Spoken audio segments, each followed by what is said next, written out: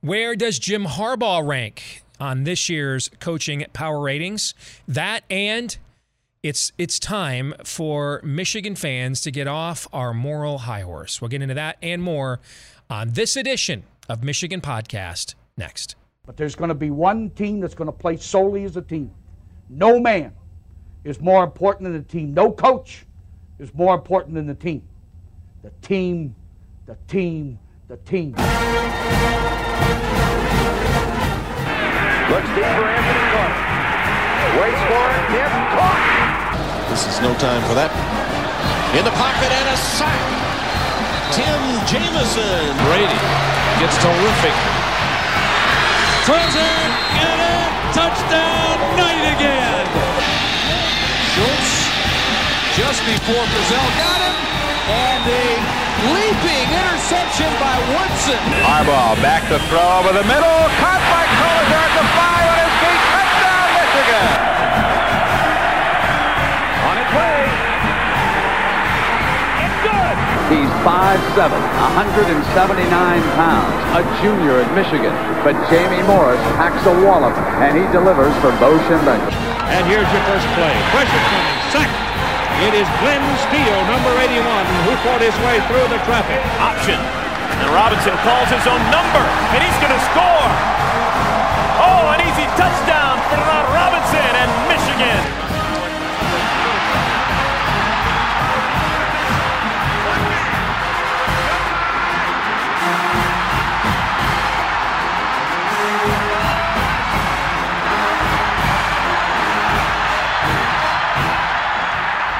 Win it. We're going to win the championship again because we're going to play as a team. And when we play as a team and the old season is over, you and I know it's going to be Michigan again. Michigan.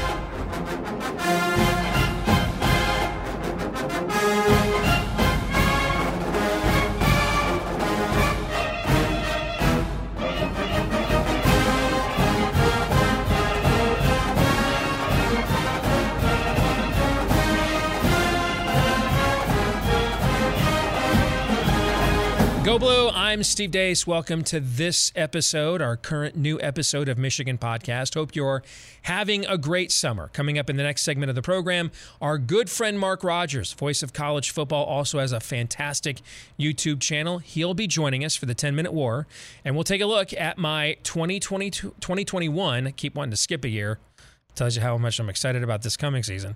Our 2021 coaching power ratings for the upcoming college football season. Where does Jim Harbaugh rank? Where does the rest of big-time college football's coaches rank?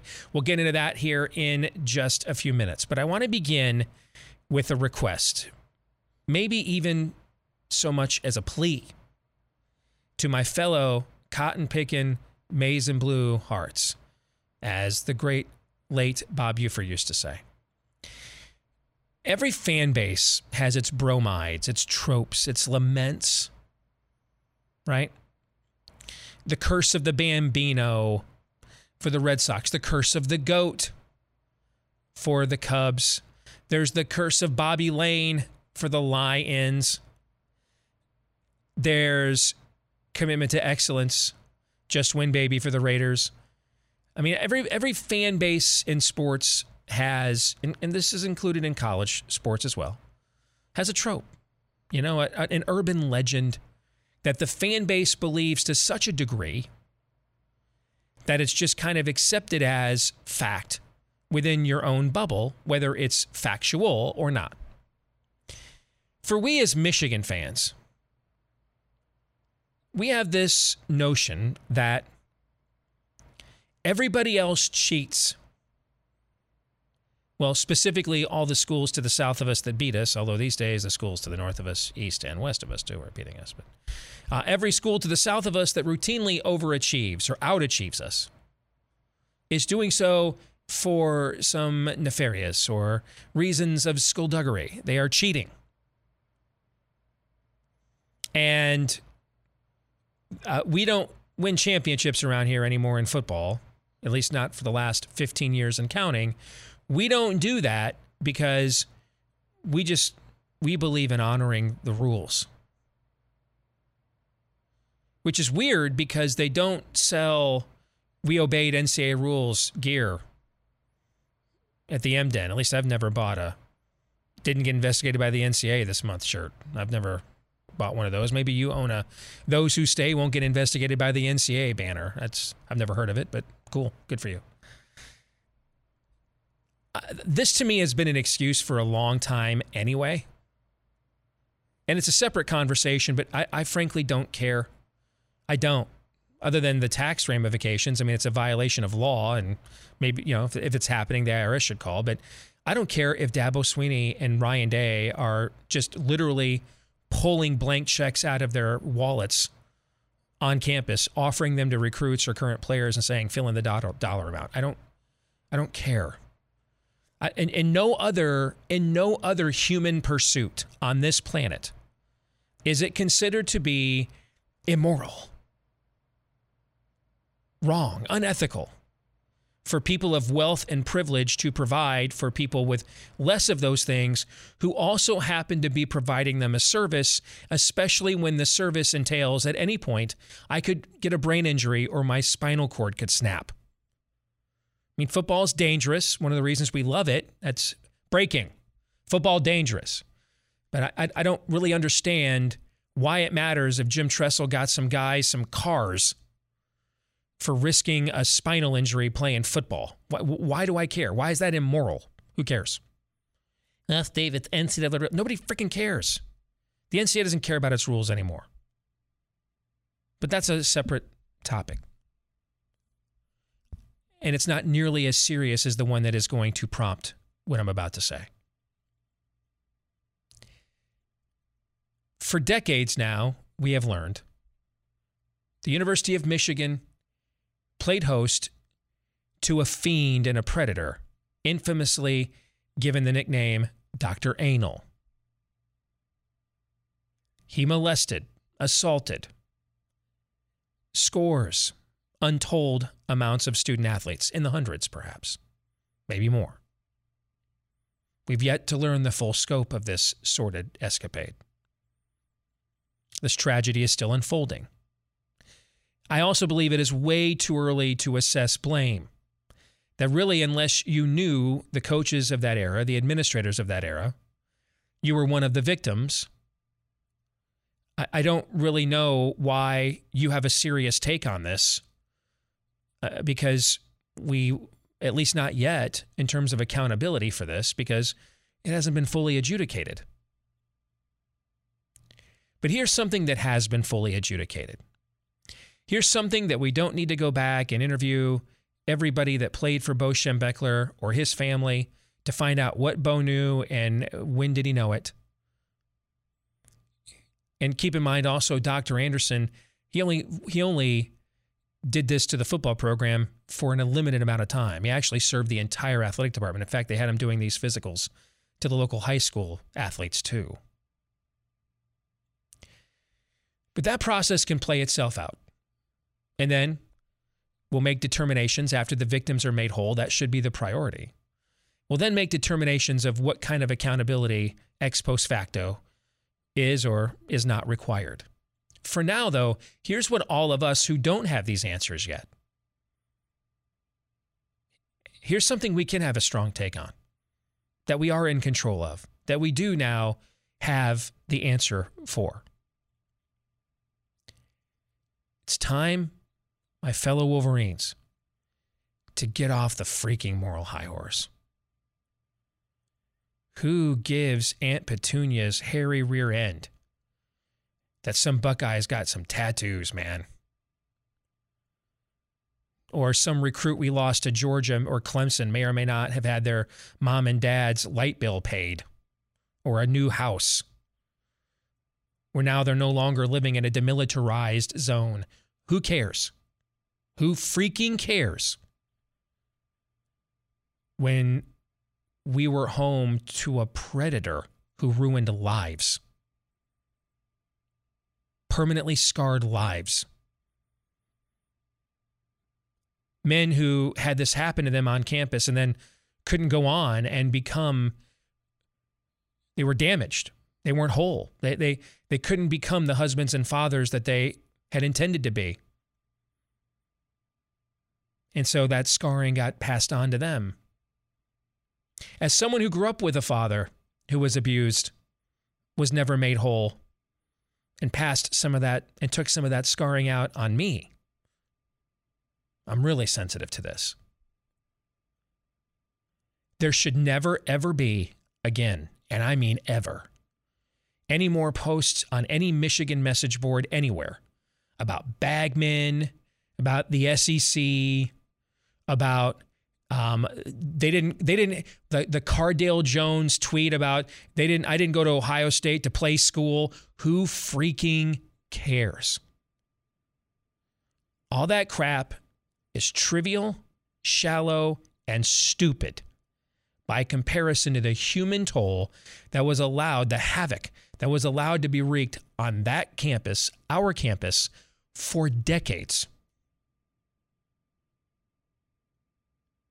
That's the stuff that matters. Not whether Cardale Jones got to take classes online at Ohio State or had to really show up for Philosophy 301. Who freaking cares?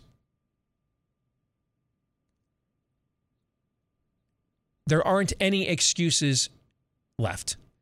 This hasn't been a valid excuse before Dr. Anderson. It certainly isn't now.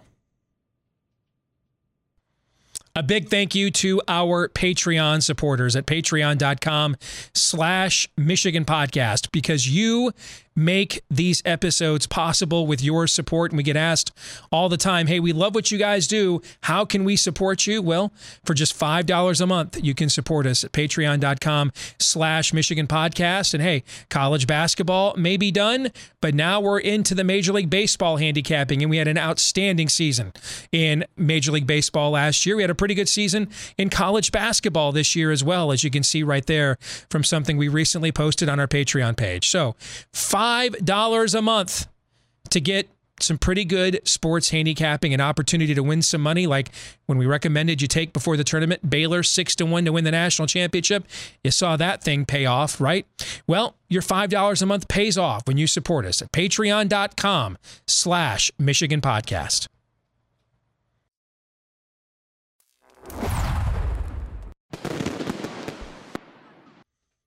Another edition of the 10-year war here on this latest edition of Michigan Podcast, and a great time to unveil our 2021 annual coaching power ratings for the upcoming season. And who better to do that with than our good friend and one and only Reasonable Bucknut. Good to see you, Mark Rogers. How are you, brother? Doing well, Steve. Appreciate you being on here. I enjoy this conversation. I rank the coaches myself each year. It's a difficult task. I'll remind everybody out there that if they want to do it themselves, it is more difficult than it appears and easily criticized. Yes. The reason I do it is it's not for talking points or anything. I do it because I'm trying to frame or provide the framework for my annual college football preview. And so the first two things I do every year are my team total talent ratings, which we have recently discussed here on the show. And then also my coaching power ratings, because that kind of gives me a starting point for how I go in now and begin to project out the upcoming season. So you know me, Mark, before I do this, I have to have a framework. I think that's the fourth time I've used that word. That's how much I like it. I need a metric. I need a template, and I need guidelines. All right. I'm not just going to do this willy-nilly and subjectively. I want some objective metric by which to measure things. So this is what I came up with several years ago to do my coaching power ratings. A coach can score a maximum of 31 points, all right, in this metric. So let me lay this out for you in the audience, Mark, and then get your take, okay? So the way these work are Power 5 head coach overall resume. That's the very first criteria, and each head coach in the Power 5, including Notre Dame, so that's 65 schools, gets a score of 1 to 10 based on what each head coach has done strictly as a Power 5 head coach. That's just all that metric is. Next, we then look at their non-Power 5 head coaching overall resume. This is where we assess what each coach has done, either as a group of 5 head coach, a Power 5 top assistant, an NFL head coach, assistant, etc. And we rate that on a scale of 1 to 5 so that it is not rated higher or it's weighed and measured as much as what they've actually done as a head coach in the Power 5 level, which is the most important thing of them all. Our next criteria is what we call the current coaching trajectory. This is where we're assessing whether the needle for the next 4 years or a full recruiting cycle is pointing up or down at this stage of each coach's career.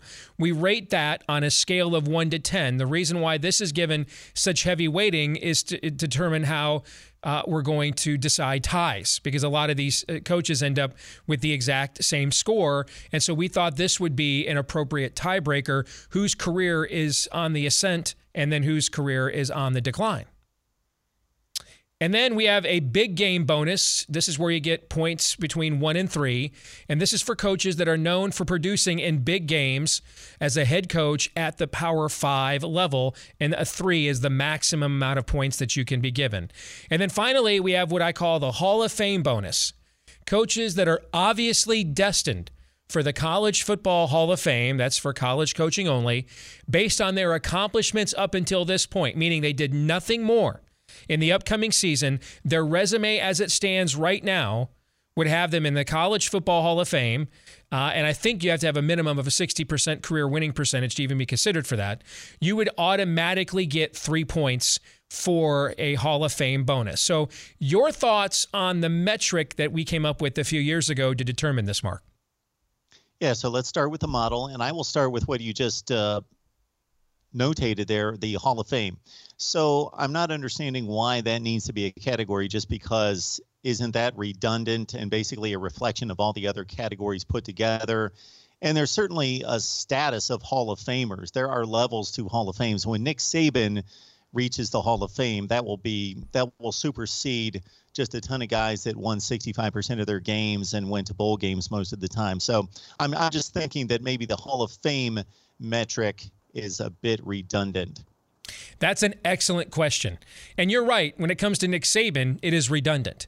But this is what we do with the coaches like Mack Brown, who just came out of retirement, Kirk Ferentz, who's kind of been on the throes or edge of retirement for several years now. What do we do with those coaches who, given their age, we have no idea that they'll make it through another whole recruiting cycle, right? And so right now, if you had a choice, would you rather have pick a guy that had a breakthrough season last year that wasn't already a hot commodity? So Matt Campbell is out. All right, so pick another name along those lines. Would you rather have that guy coaching your team right now or Mack Brown or Kirk Ferentz? Chances are your answer would be Mack Brown or Kirk Ferentz. But if I didn't include the Hall of Fame bonus, that guy may end up, because of what his next 4-year trajectory looks like, may end up higher on this list than them when none of us would agree that he should. So to me, this was a way to do a check and balance on overemphasizing the next 4-year trajectory. That's why I did it that way. Okay. That makes sense to a certain extent. I don't completely agree with it, but it makes a bit more sense. Now, when I'm looking at the Power 5 resumes, it seems as though you're leaning toward longevity and more so than the quality of performance. So I'm looking at Kyle Whittingham. I'm looking at Kirk Ferentz. I'm looking at Dan Mullen in comparison to, let's say, Lincoln Riley or Ryan Day, who are exceptional at what they do and have either taken over great programs basically and maintained or upgraded the status of those programs. So they've been given lower ratings than the aforementioned guys who are consistent winners but have been there for a long time and don't really factor into championship play. Any system will have its own biases, right? I say in another line of work, no models are objective. They begin with the assumptions of the modeler. The math that is used to work those assumptions out is objective, but the assumptions themselves are not. My bias begins under the assumption of proven track record. Why? Because, again, I want to I'm doing a forecast for a season, and I want to eliminate the most variables as possible to come up with the most accurate forecast as I can. Now, there will be outliers. You mentioned Ryan Day. So, I mean, he's jumped like 30 spots or something in our coaching rankings in the last 2 years.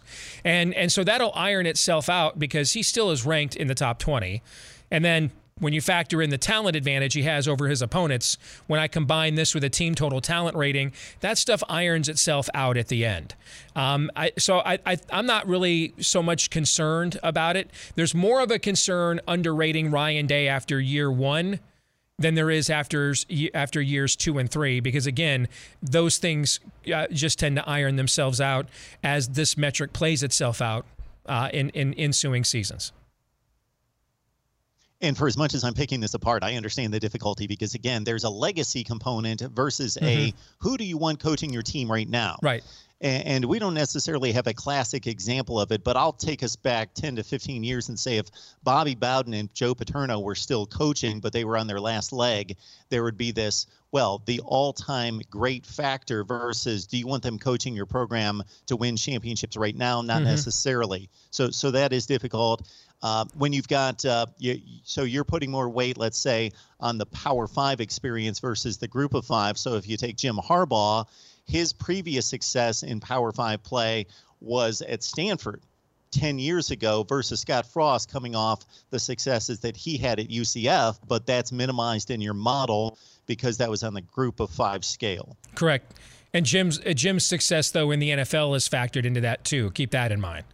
All right, so if you look at that criteria, the reason that Jim's rated higher than Scott Frost with that criteria is because to this very day, amongst guys that have coached at least 4 years in the NFL, he's in the top 5 in all-time win percentage of the National Football League. So that gets factored in to that metric as well. Should we show the folks some of the list? Let's go through these names. Sure. Do you mind? Let's go to it. All right, we'll go through these 10 at a time. These are, going into this season, my top 10 coaches, and you can see where they factor in on the criteria there. Dabo Swinney comes out ahead of Nick Saban, but it's strictly because I just think it's more likely he's coaching another 4 years, right? I mean, so that's your tiebreaker. In every other metric, Nick Saban eclipses him, but I think just because of when you get to the tiebreaker of trajectory for the next 4 years, I just think it's more likely given age, Dabo Swinney is still doing this 4 years from now than Nick Saban is. But they come in tied. That's the only reason Dabo is rated ahead. And then you can see that there's a clear line of demarcation because when we're talking a 4-point separation with only 31 points possible, that's actually a fairly substantial margin. And you can see things are pretty much bunched up from there. I mean, like you're bringing up the complaint that I have Ryan Day underrated. He's 8th, man. 8th. Okay, a guy that's heading into his 4th season from a program he just inherited that was already going 100 miles an hour in the slow lane. I don't know. I kind of feel like Ryan Day's treated pretty fairly in this model, but what do you think? Well, I took a hit for rating him 2nd in the Big Ten to Pat Fitzgerald. So you've got him rated ahead of Pat Fitzgerald on that scale because the other just component that's impossible to determine down to a T is just the different conditions that each coach works under and the different levels of talent. To compare a coach at Northwestern versus a coach at Ohio State and the resources, facilities, and talent is very difficult. I'm intrigued by the big game component there as well because what a big game is at Iowa versus what that is at Ohio State in the same conference is completely different, at least in my eyes, or in the way that the programs are run and the expectations, because you've got Ryan Day. I'm going to go to my guy again here. Ryan Day's got a 1 in the big game category, and he's winning Big Ten championships. He's undefeated in conference play, but I guess those are givens. Penn State, to some extent, Michigan, those wins those are given. just givens now. Yeah. He's winning conference championship games against Northwestern and Wisconsin, and he's playing well in the college football playoff aside from a blowout loss to Alabama. Yeah. Versus Iowa. Yes. Yeah. Ferentz, he's basically his big games every year now are Wisconsin and Minnesota. Yeah. Northwestern or trying Iowa to State. win a division championship. Yeah. But we again, I've got Ryan Day rated ahead of Kirk Ferentz. I've got a guy with 3 years of Power 5 coaching experience ever. The number 8 coach in the country. I kind of feel like this metric works out pretty good. I mean, if I do what you're asking me to do, he jumps to like 6th, so like 2 spots. I mean, I think that's a variance I can live with for a successful model. So to me, I think if Ryan Day was 14th or 15th, then I think we'd have a stronger conversation. And if you look at Matt Campbell, for example, you're talking about a program at Iowa State that hadn't even finished in the top 25 since 2000. Prior to that, it hadn't finished in the top 25 since 1978. It had only won 9 games in a season, in a regular season, not counting a bowl game, something like twice in all of school history. But a lot of his score is he has a Lincoln Riley, Kirby Smart kind of next 4-year, Ryan Day kind of next 4-year trajectory because of his age. So whether it's staying at Iowa State or taking over a Michigan or Penn State in the future or going to the NFL, there's a lot of jobs you'd like right now in America. Matt Campbell agent would be, Mark, one of them, if you know what I'm saying. There's a high ceiling, good growth potential in that industry in the next few years. Oh, I'm picking it apart. I'm being nitpicky. I like the model. I think it's good. I have a few small exceptions to it, but I think it's really good. I will say, or maybe ask this question, in the trajectory category, I'm guessing that intangibles kind of come into that. That's where you get to interject a little bit of just a look at context of the program. So I'll bring up Dan Mullen, for example. Dan Mullen, he had the most uneven season of any college coach in my thinking last season, because if you would have said, okay, he beats Georgia, he wins the East, he plays Alabama more competitive than anyone. Great season for Dan Mullen. But they went like 8-4 or something, yeah. But he acted like a knucklehead in so many different ways. The bowl game debacle, the LSU game debacle, the Missouri incites a bit of a scuffle there at midfield. He complains about Texas A&M and too much crowd noise after a loss there with 22,000 people in the stands. He just had a lot of misgivings. So I'm guessing that allows you, the trajectory component allows you to kind of weigh in some of those judgment calls. Yes, it's the most subjective of all the criteria. By far, which is also why it is the tiebreaker criteria, because that's at some point something's got to settle the tie, and since I'm putting my name on it, and therefore I'm the one that will get the blowback for it if it's wrong, that something will be me. Let's get to the next 10 coaches on this list. All right, so there's the aforementioned Dan Mullen at 11, Kirk Ferentz, Gary Patterson, Pat Fitzgerald, Mario Cristobal has made a huge leap, but you can see his score is the same as Paul Chryst, Mike Gundy, Ed Orgeron, David Shaw, because again, you know, Mario Cristobal was not great at Florida International. He's won the last 2 Pac-12 champions. He's got the Pac-12 favorite this year. So whether it's continuing on with all those resources at Oregon or taking over for Nick Saban at Alabama where he used to coach, or a job like that, similar to Matt Campbell, it would be good to be in the Mario Cristobal business right now. Are there any big objections you have to those next 10 names? I don't. I do have a question. Do you get to the conclusion of this process and see somebody listed over somebody else and think, I know this is the way the numbers played out, but I would not take that coach over that coach. Therefore, I'm going to tweak the numbers. It has to be really extreme. I did it my first year because some things just didn't make sense. And that's when I realized that one of the things that didn't make sense is when you had a coach coming out of retirement like a Mac Brown, I needed to account for that, okay? And so that's where the Hall of Fame bonus was added in the last couple of years of doing this, in order to account for the fact that Brett Bielema is walking in here with a resume. You know, we may not think the Illinois job's any better than it was a year ago at this time, but in terms of the caliber of resume that Brett Bielema is going to war with in Champaign, as a college coach, compared to Lovie Smith, it's just not even comparable. So we have to account for that to some degree. Does that make sense? Sure. Yeah, but that's absolutely a great question. It is. All right, the next 10 names. Now we're kind of getting into the middle tier of college football coaches. There is the name I just dropped. Brett Bielema shows up at number 21 on this list, although his score is essentially tied with Jim Harbaugh and Chip Kelly. I didn't intend this. CBS's coaches ratings that they do every year had Harbaugh 23rd, He's 22nd in mine. I didn't intend for that to occur. It just worked out that way.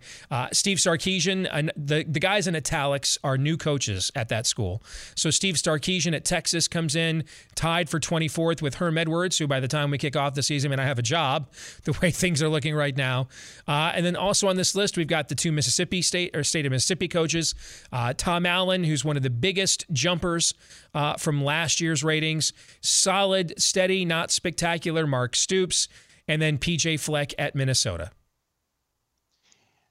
The dichotomy is just fascinating to me concerning certain coaches like Jim Harbaugh, but I'll since we talk about him all the time, I'll go to Chip Kelly, because here's a guy who took a program and brought it to the elite of college football. Mm-hmm. But that was 10 years ago. So what do you do with that guy? Right. You've got a metric to play it out and weigh the positive versus the negative, the past successes versus the current failures. But most people just rank, and so I like the way you attack it. But Chip Kelly fascinates me because here's a guy that won 90% of his game conference at another stop, and then 10 years later he's failing currently at UCLA. So what do you do with a guy like that? And if I was CBS Sports, I would need to come up with this metric, because I've got Tom Fornelli, you know what I'm saying? I've got Barrett Sallee, Dennis Dodd. I've got 7 or 8 accomplished college football writers. Just have them give me their opinion. Do it like a top 25 scale, right? 1.65 points for first place, 64 for second place. And voila, here's the consensus of guys who do this fairly respectably at a high level. I'm just one guy, and nobody gives a crap what I think. So I had to come up with an objective metric. All right. The next 10 names on our list of our college football coaching power ratings: Bronco Mendenhall at Virginia at 31, Chris Kleiman at Kansas State, Clay Helton at USC, Greg Schiano and Rutgers. They're all tied there at 14 points. But Mendenhall, with coaching trajectory, gets the tiebreaker. Narduzzi at Pittsburgh, Clawson at Wake Forest, which I am surprised. He's the coach the last couple of years. If I was going to put my thumb on the scale, as you just asked me, he'd be higher because of what he's been able to do consistently at Wake Forest, including after losing Mike Elko, a celebrated defensive coordinator. They haven't really skipped a beat there. But for whatever reason, my metric kind of always just has him firmly ensconced right in the middle. Manny Diaz, Jimmy Lake going into his second year at Washington. Ditto for Mike Norvell at Florida State. And then Dave Doran has jumped about 15 to 20 spots at NC State after the surprising season they had last year. Your thoughts, Mark? In the span of just a couple spots, you've got exactly what we're talking about in regards to what makes this so difficult with Clay Helton at USC underachieving. But if you really look at the numbers, he's holding steady. He's getting by. Yeah. He's got like a 75% winning percentage in the Pac-12. Here's a good way to answer this question. So he's what, 33rd on the list, right? I think, right? Yeah. Let's look at the previous 32 names. Would they have done any worse at USC than he has done? I would argue they all would have done better. So. All right, But that's the way that you would, or like 28 or 29 of them clearly would have done better. Like we could argue Clay Helton should be 39th. We could argue he should be 29th. Even though that's a top 5 job in college football, no one would argue that he should be 9th. Fair? Yes. Yeah. Yes, and it's razor thin once you get into this middle to low tier. And yes, David Clawson being a few spots away from Clay Helton just speaks to the difficulty of the assignment. Right. If we polled college coaches, I think Dave Clawson would rank ahead of Clay Helton in an anonymous poll of college coaches easily. So Clawson is my red pill in the matrix. I for whatever reason, he just underperforms in this metric on a consistent level, and that's a guy that I always look at and think, I think he should be rated higher than what this comes up with. But if, with all due respect to the great people of Winston-Salem, if the one school I consistently undervalue in my metric is Wake Forest, I'm going to go ahead and live with that variance, Mark. All right. So, yeah, it's a pretty quiet fan base. You're not going to hear too much of a stir out of them. Right. All right. Our next 10 coaches we're going to take a look at. This is a mixture of going to be now guys that are unproven or guys that are in trouble Scott Satterfield at Louisville, who looks like he's lost a lot of the momentum that he had. Neil Brown, who had a nice second season at West Virginia. David Cutcliffe, he would fit that mold of a guy that's clearly on the downside. Jeff Hafley at Boston College took a big leap from where he was a year ago. Justin Wilcox, Eli Drinkwitz took a nice jump from where he was heading into his first year. Dave Aranda, Jeff Brom at Purdue, who it looks like they've lost their momentum there. Jonathan Smith at Oregon State, and then Carl Durrell at Colorado. So, yeah, if we're doing this a year ago, Scott Satterfield was coming off a bowl season, lifting a program from 2-10 to 8-5. Mm-hmm. And here we are a year later, and 11 games means a whole lot in college football. So going 4-7 drops him considerably. David Cutcliffe, that's an interesting case because he goes to Duke. Nothing's ever expected of Duke football. They win 2 or 3 games. He has a rough time getting that thing going, but he finally does. And for about 5 or 6 years, they made an ACC championship game. He's winning 7 and 8 ball games a year. And now over the last 4 or 5 years, they're back on the downslide. But he's such a respected guy. He's a guy that if you would go out and talk to people in the industry, they just have the highest regard for David Cutcliffe. Let's look at the next tier on our list here. We go next to Justin Fuente at Virginia Tech, Mike Locksley at Maryland, Brian Harsin at Auburn, debuts at 53, Sam Pittman at Arkansas, Scott Frost at 55. If I would have said when he was hired, he'd have been 55 heading into year 4, everybody would have thought I was nuts. So if I would have said Jim Harbaugh would have been 22nd heading into year 6, everybody would have thought I was nuts. But here we are. Mel Tucker at Michigan State, 2 new coaches, Lance Leipold at Kansas, Josh Heupel at Tennessee, Nick Rolovich at Washington State, Jeff Collins at Georgia Tech. Let's go ahead and do the final 5, Aaron, if we can. Just put them together. Dino Babers at Syracuse, who has a phenomenal agent, which can only explain why he is still employed. He must just have a Byzantine, draconian buyout. Jed Fish, the new hire at Arizona, who may end up being the most senior coach in Arizona here in the next few months. Matt Wells at Texas Tech, also coaching for his job. And then 2 new coaches, Clark Lee at Vanderbilt, Shane Beamer at South Carolina. What stands out to you there about the final 15 in our power rankings of coaches for this season? Mike Locksley inherited a pretty good roster at Maryland. He's recruited well. He's not won anywhere. You mentioned one of the worst winning percentages in history, going back to his previous job at New Mexico State, doing a deplorable job on the field. The results at Maryland, he needs to win quickly.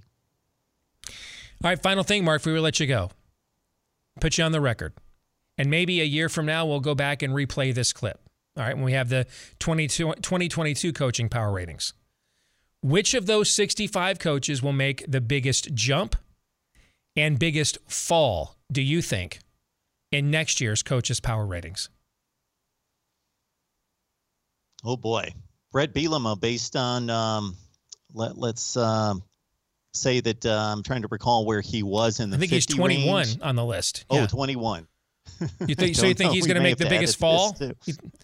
Once the reality of coaching at Illinois sets in, is that what you're saying? I don't think he's going to have a much of a... He's at his ceiling now, is what you're saying. Gotcha.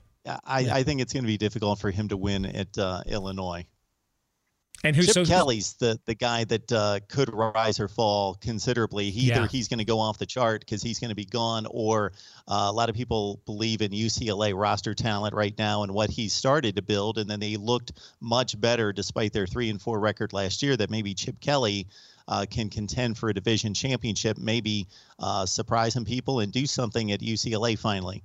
Those are good calls. All right. I lied. One more final question. Where is Jim Harbaugh on this list next year? Or is he even on it at all? What do you think?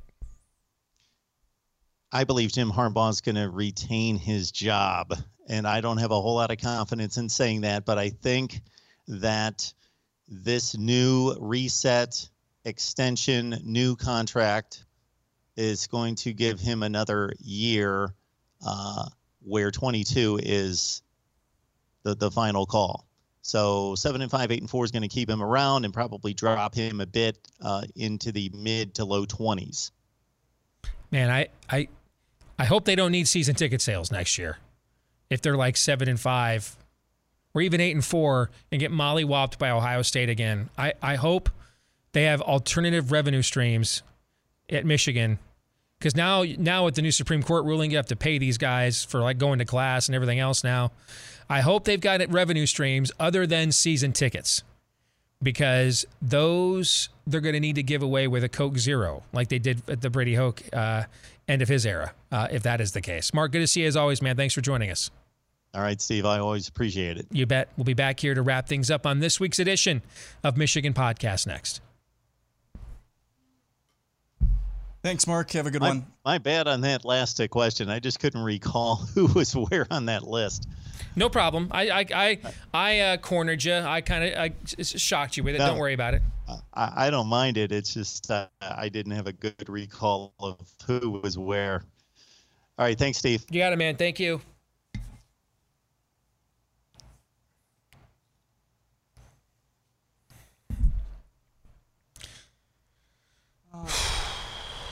Go to the top? Sure. All right, stand by.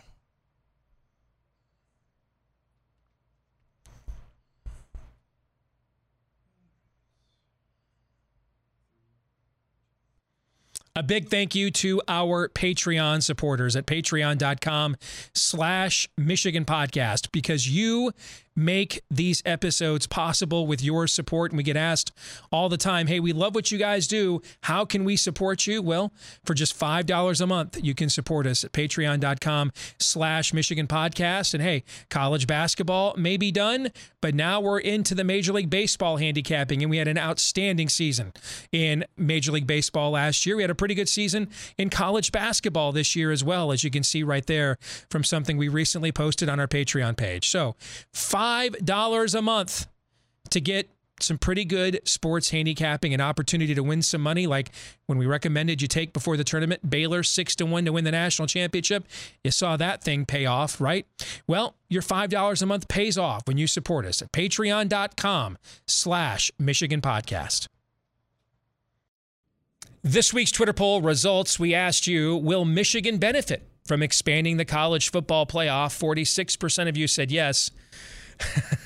I wrestled with whether to put this answer in there, but I decided to do it just to measure where some people truly are. It ended up being the second place answer. 28.7% of you says doesn't matter, I've already lost all hope. 25.1% of you said no, by the way, I've already lost all hope. So if I could have voted, that's how I would have voted too. This brings us to this week's feedback of the week. This is from Don C. Why haven't you taken a definitive stance on the Dr. Anderson situation as it pertains to who should be held accountable and how? Don, that's a great question. I have a very simple answer. Because I don't know who should be held accountable and how. I mean, I work in media full time. I understand the quick draw nature, and then we're all in a position to have a hot take on something we barely know a damn thing about. I've got this weird thing, though. I'm not always good at it. I'm not always perfect. And then when I do chime in, I'm hardly ever always right. But I do kind of like to think I might be able to take a position I can defend before I take said position. I don't know the answer, which is why if you've been following us on Michigan Podcast in the last couple of weeks, we've tweeted out videos from former victims like former Michigan running back great John Vaughn, as well as testimonials from people who had similar physicals with Dr. Anderson that they did not feel were abnormal. They did not feel molested or abused. And they don't believe that Bo Schembechler or the former Michigan coaches in other sports or Don Canham, the former AD, fully understood the full brunt of what was going on there. I don't know what the truth is. I'm perfectly fine. We let Dr. Anderson prey, P-R-E-Y, prey on our student body for 3 decades. I think we can take 3 weeks or 3 months to figure out who's really responsible for it before we go ahead and decide, let's destroy somebody's legacy before we know for sure. And then you may find out that their legacy is worthy of being destroyed. But wouldn't you like to know, we're in a hurry to do a lot of things in this country today. One of them isn't to know what the truth of a damn thing is. Why don't we try to find out novel concept? Let's try to find out what the truth is and then have a take.